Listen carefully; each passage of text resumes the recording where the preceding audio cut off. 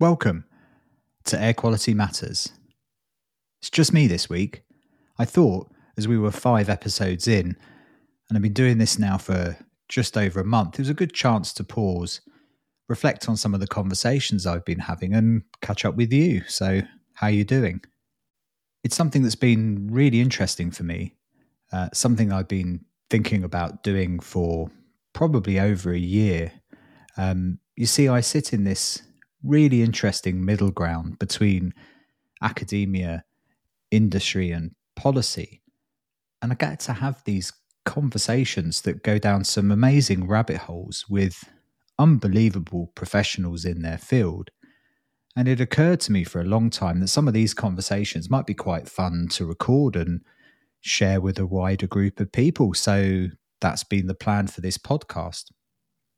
The idea has been to have a mix of people on the podcast from academia and industry, people making sensors and managing data and fixing ventilation systems, and people from policy as well, the people writing the regulations and standards that we all have to stand to.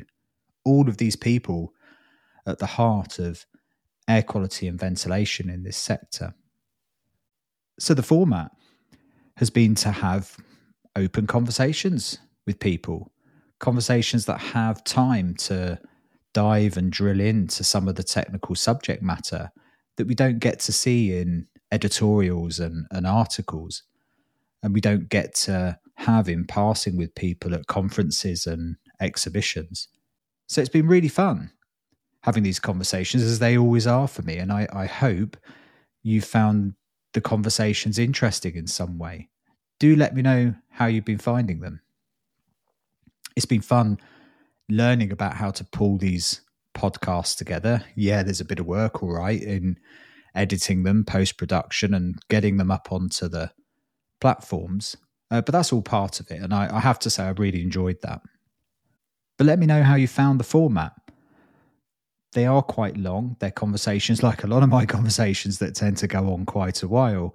But they're subject matters that I find interesting, and the guests, quite frankly, are world class.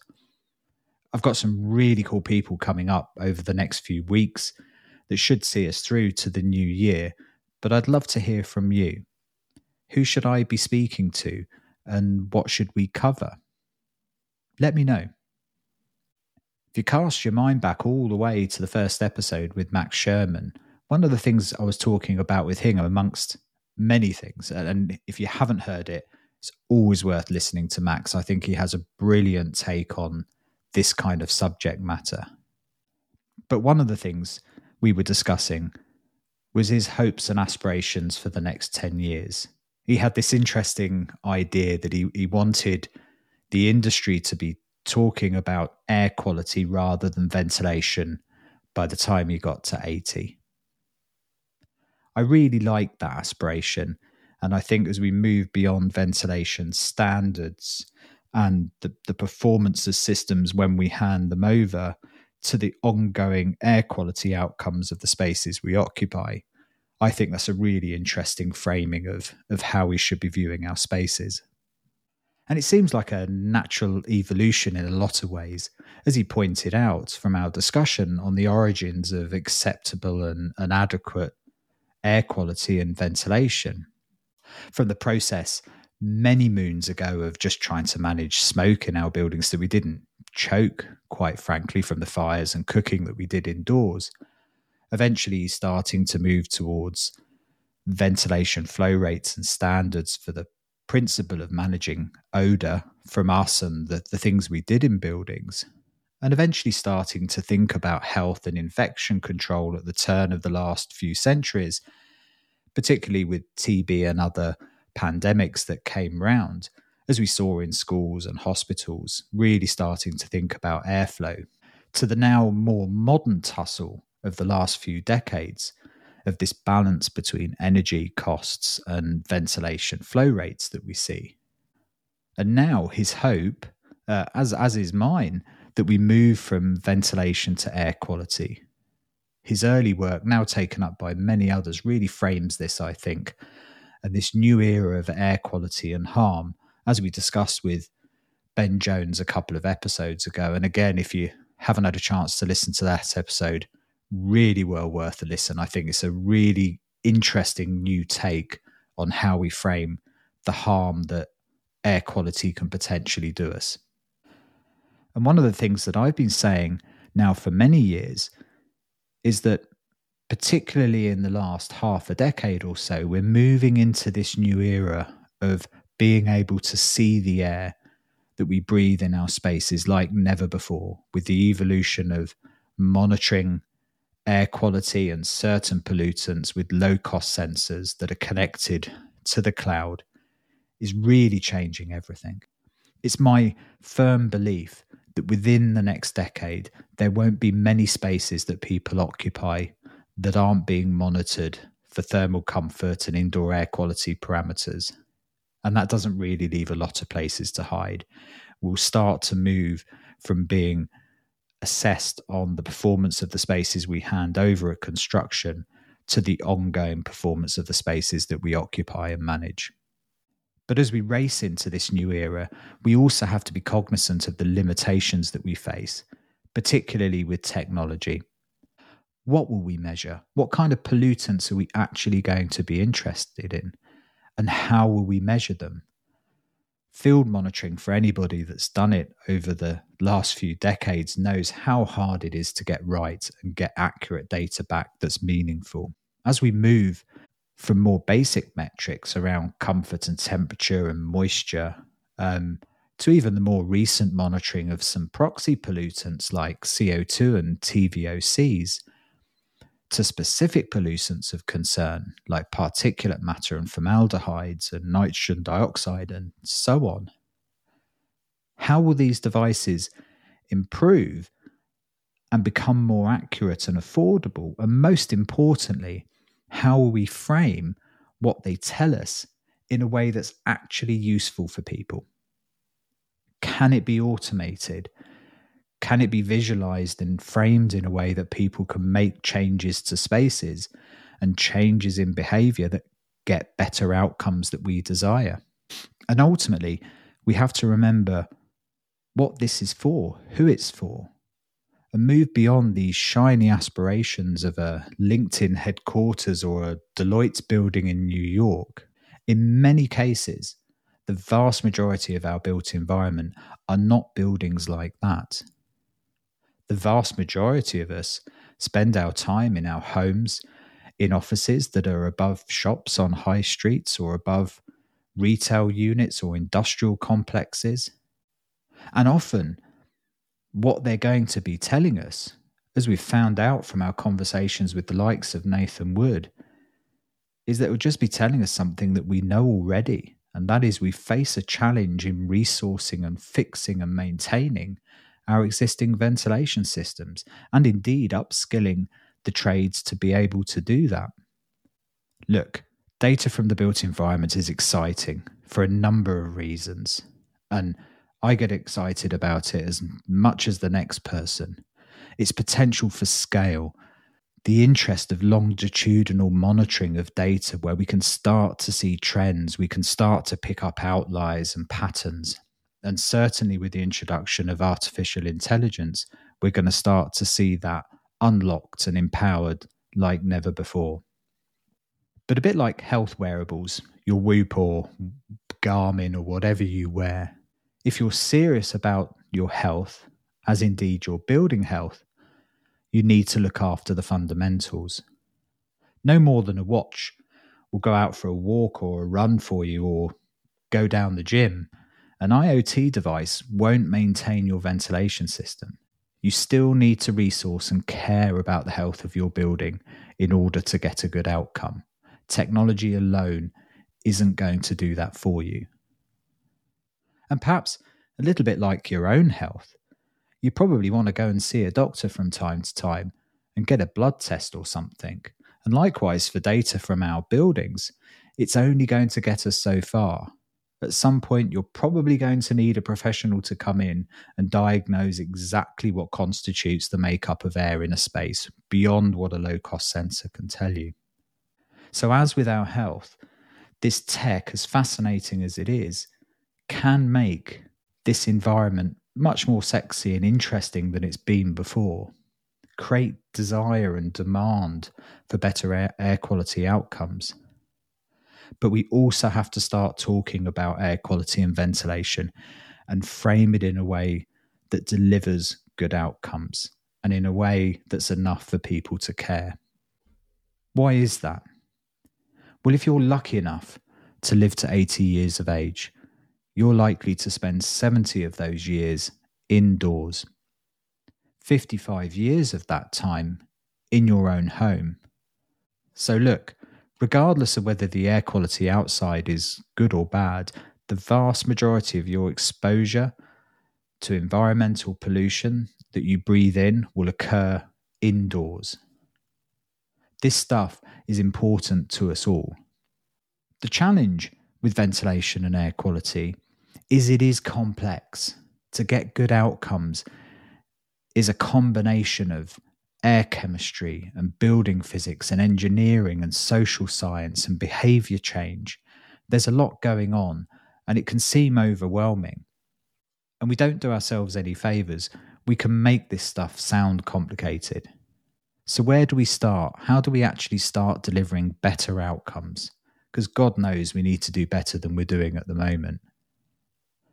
Well, as Tyler Smith, the VP of Johnson Controls Healthy Buildings, talked about on the podcast a few weeks back, there are only so many levers we can pull in a building. Yes, in these advanced, headquartered, Deloitte-type buildings, those levers can be many. They can include incredibly advanced building management systems and automation. But in the vast majority of the stock we occupy, those levers are quite limited. There's only so many we can pull. And actually, if you think about it, the limitations on those levers that we can pull are perhaps the key to unlocking how we start framing and talking about this better. Let's take homes, for example, where most of our exposure occurs to pollutants. If you think about it, the levers that we pull there effectively boil down to just a handful. Those are local exhaust ventilation, that's cooker hoods and extracts in bathrooms and toilets and so on. Good solid background ventilation that clears the build-up of pollution over time. Source control, not bringing certain pollutants into our home if we can help it in the first instance. And behaviour change. It's one of my favourite subjects to talk about is how we start actually controlling risk in the built environment. And I often talk about the hierarchies of control. But they effectively frame these levers really well for us.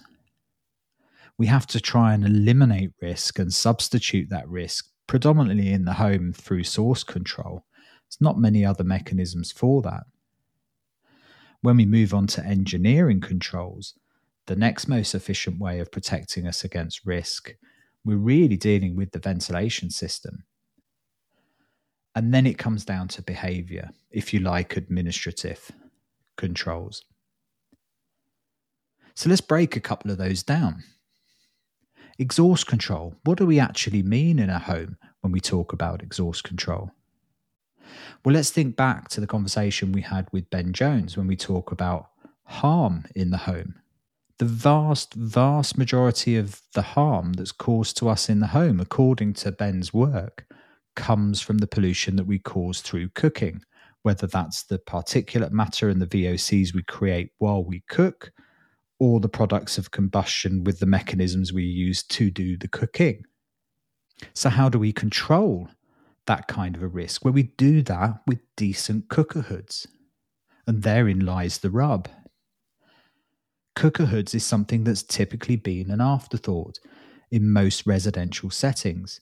They may be an aesthetical consideration. If you're building a country kitchen, you might have a hood that suits that kind of style, or a modern city kitchen might have a hood that suits that style. But these products are often specified by kitchen fitters and kitchen designers. They're not often specified by the people that have responsibility for the performance of that building. When was the last time you saw a specification on a drawing for the acoustic and flow rate performance of a cooker hood that should be issued? There's enormous potential for innovation in this sector.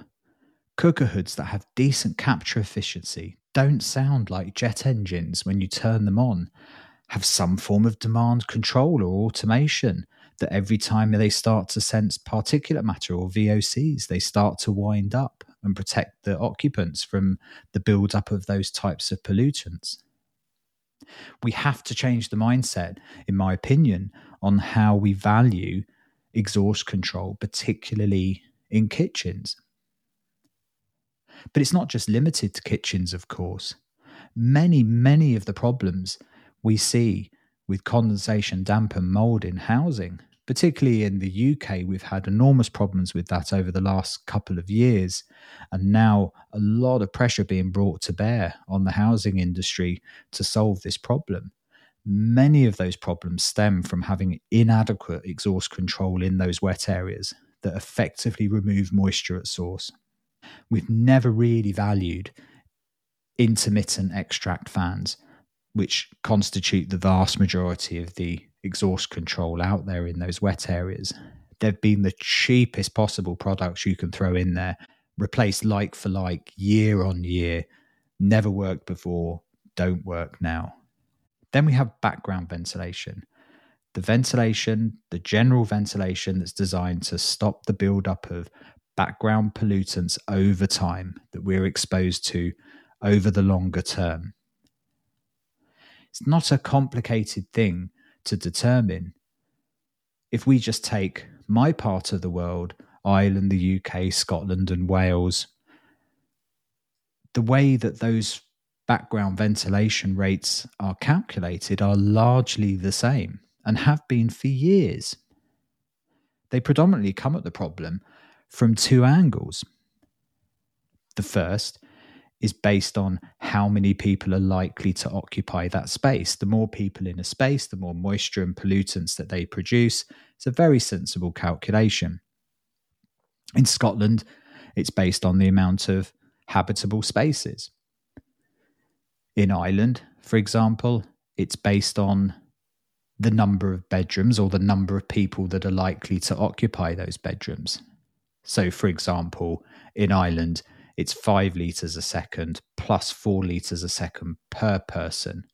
And you take it that the first bedroom has 2 people in it, the second bedroom has 2 people in it, and any subsequent bedroom has 1 person in it.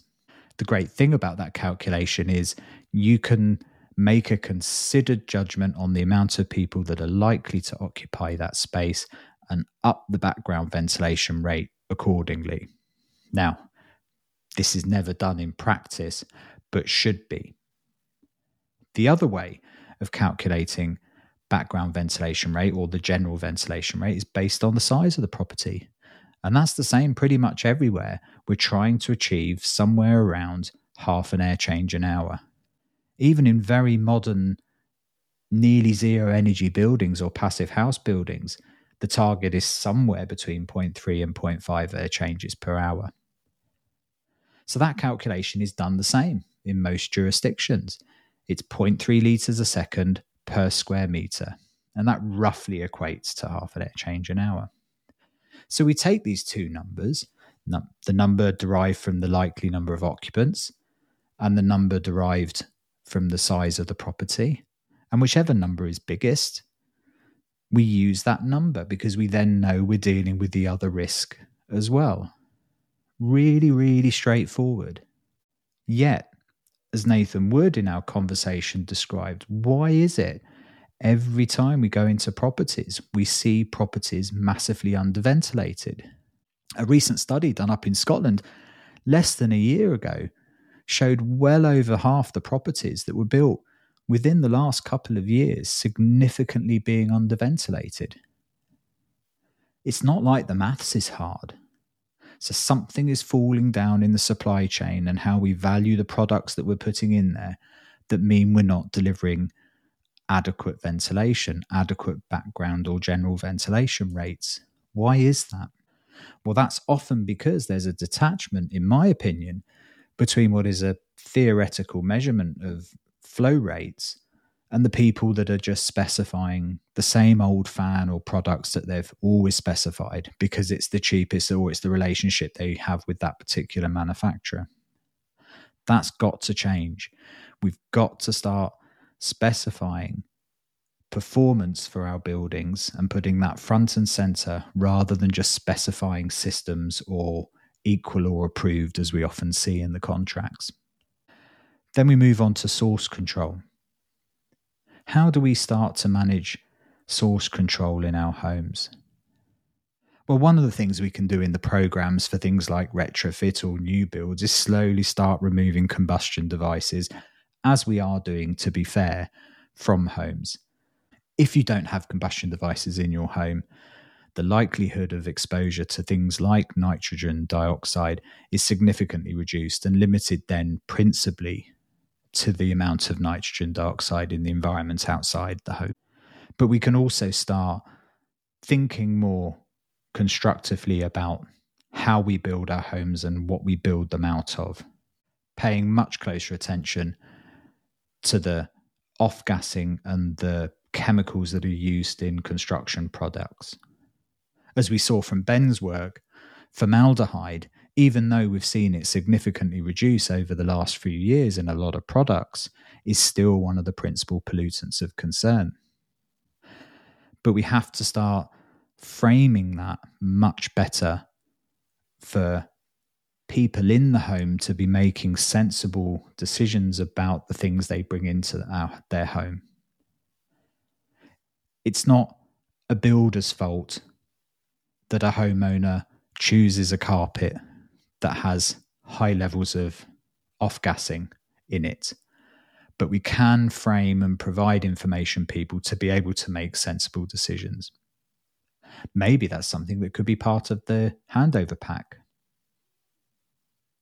And finally, we move on to behaviour. Behaviour is the tricky one. And we've been very poor in the past in this community at framing and educating users of the spaces that we build and manage in a way that they get the most out of the systems that they have to manage. I often talk about it, but one of the big studies that was done on indoor air quality in new homes, and actually I'm going to be interviewing Ian Mordit, who was one of the authors of that document. It's probably nearly 5 years ago now. One of the big takeaways for me out of that study, notwithstanding the really poor compliance rate of those buildings, it was something like 90% non-compliance. But even if those homes had been compliant, which they weren't, on first visit, the vast majority of those homes were being used in a way that even if the ventilation systems were working properly, they would not have given the results you'd have wanted to because of the use of those systems. So we've got a very long way to go in general.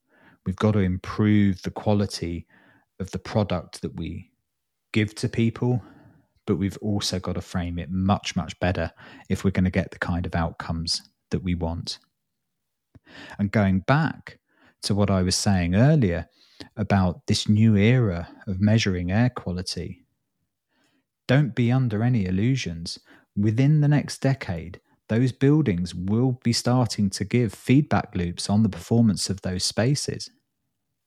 And you will not be judged on whether your building was compliant on handover.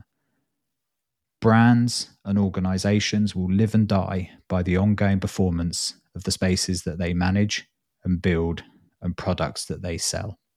And I can't imagine that a housing association, for example, is going to stick with a brand for very long if they find that the data that they get out of their homes is poorer as a result of that brand than another brand. Can you? So look, bit of a short episode this week. Just wanted to catch up with you guys and reflect on some of the conversations I've been having and some of the topics we've been discussing over the last few weeks.